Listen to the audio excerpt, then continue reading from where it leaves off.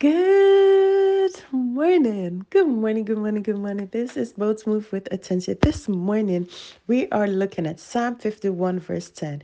Create in me a pure heart, O God, and renew a right spirit within me. Grant me a willing spirit and sustain me. We have been talking about our vision, and so today we're talking about now what? Now what? We have been looking at our visions, our goals, and our dreams. And just a few questions for you before I move on. Did you seek out your vision for your life? Did you write it down? Are you running with it? All of those are important as we spoke about Hosea this week and we spoke about that the power of acting immediately. It may be that you are not sure where to go now that you've written down your vision. It may seem as if that vision is so big for you and you do not know what to do, where to start. And so I have been so fascinated with this prophet Jeremiah. He was a very young person when he started being a prophet, and it was a very tumultuous time in Israel.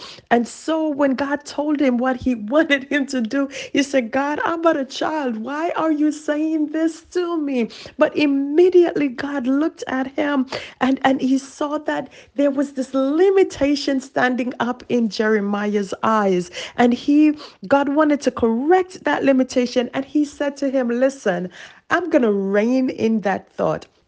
You may be young, but don't you dare talk to me about being a child.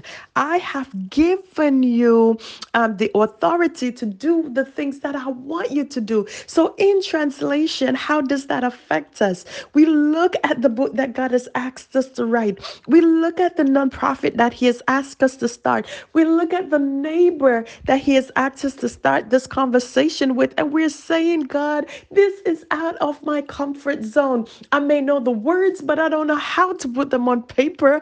I may see my neighbor, I can say good morning, but what else am I gonna say to this person? Right? I may have seen the need, but I don't know the first thing about running an organization. And so we are looking at these things and we are showing God our limitation. But God wants you to know that you may be young, you may be inexperienced, you may not know where to go, but He has the authority.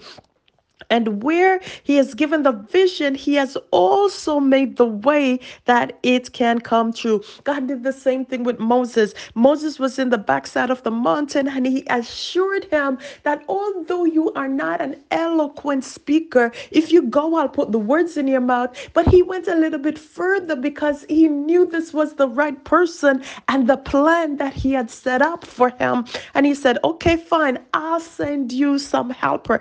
I know that your son Aaron, he is so good at speaking. So you will hear from me and you tell Aaron what to say. And so we are seeing that God is going to give you what is needed to fulfill that dream.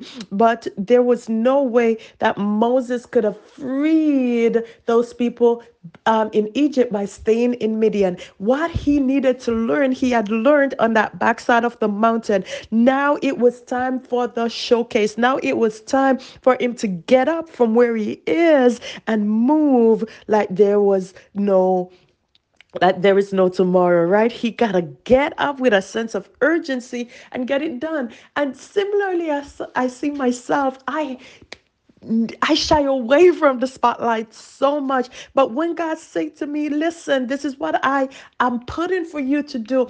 I have to forget about myself. I have to lean on God and I gotta ask Him, how do I do this? How do I not get nervous standing before people when you have asked me to speak before people and it's not in my comfort zone? God has been deliberate in taking us out of our comfort zone so many times.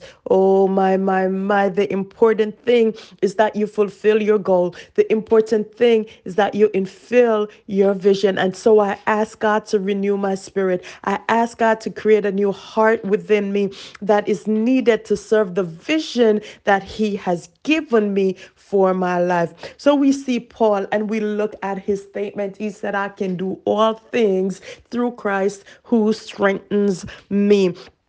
And when we look at that, Paul understood that it wasn't about myself. It wasn't about what I could do, but it's what I can do through Christ. And so he relies on that strength that comes through God. He knows that he will need that relationship with God in order to accomplish the things that God has placed in his heart to do. He knew that this work was much more than him. And work he did do. He, oh my, we see him. He said, I'm not relying on the church to feed me. I'm not relying on you because what? I don't want you to say that this is what you've done. I want you to understand I came to build you. And I'm just putting a disclaimer here. I'm not saying about getting pastors being fed by their church. That's not what I'm saying. I'm just looking at what Paul was saying. He said to one of the churches that I did not rely on you.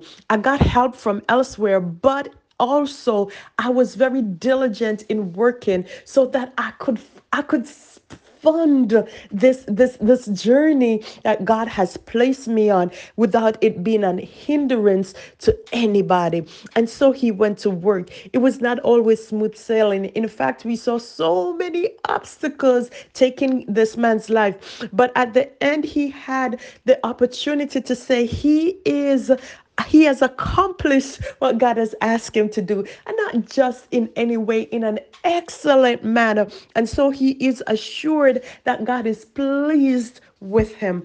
And now we want to ask the question, so what now? What do we do?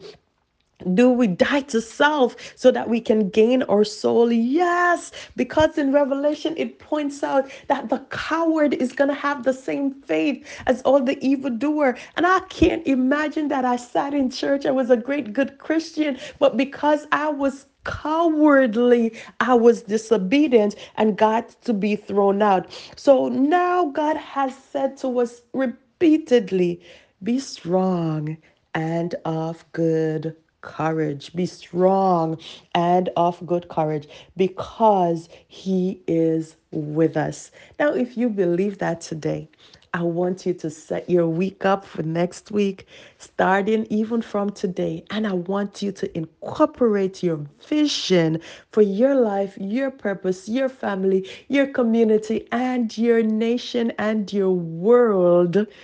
Oh my, into your life. Do what it takes to get your vision done. And do you dare take God at his word? Make your vision today.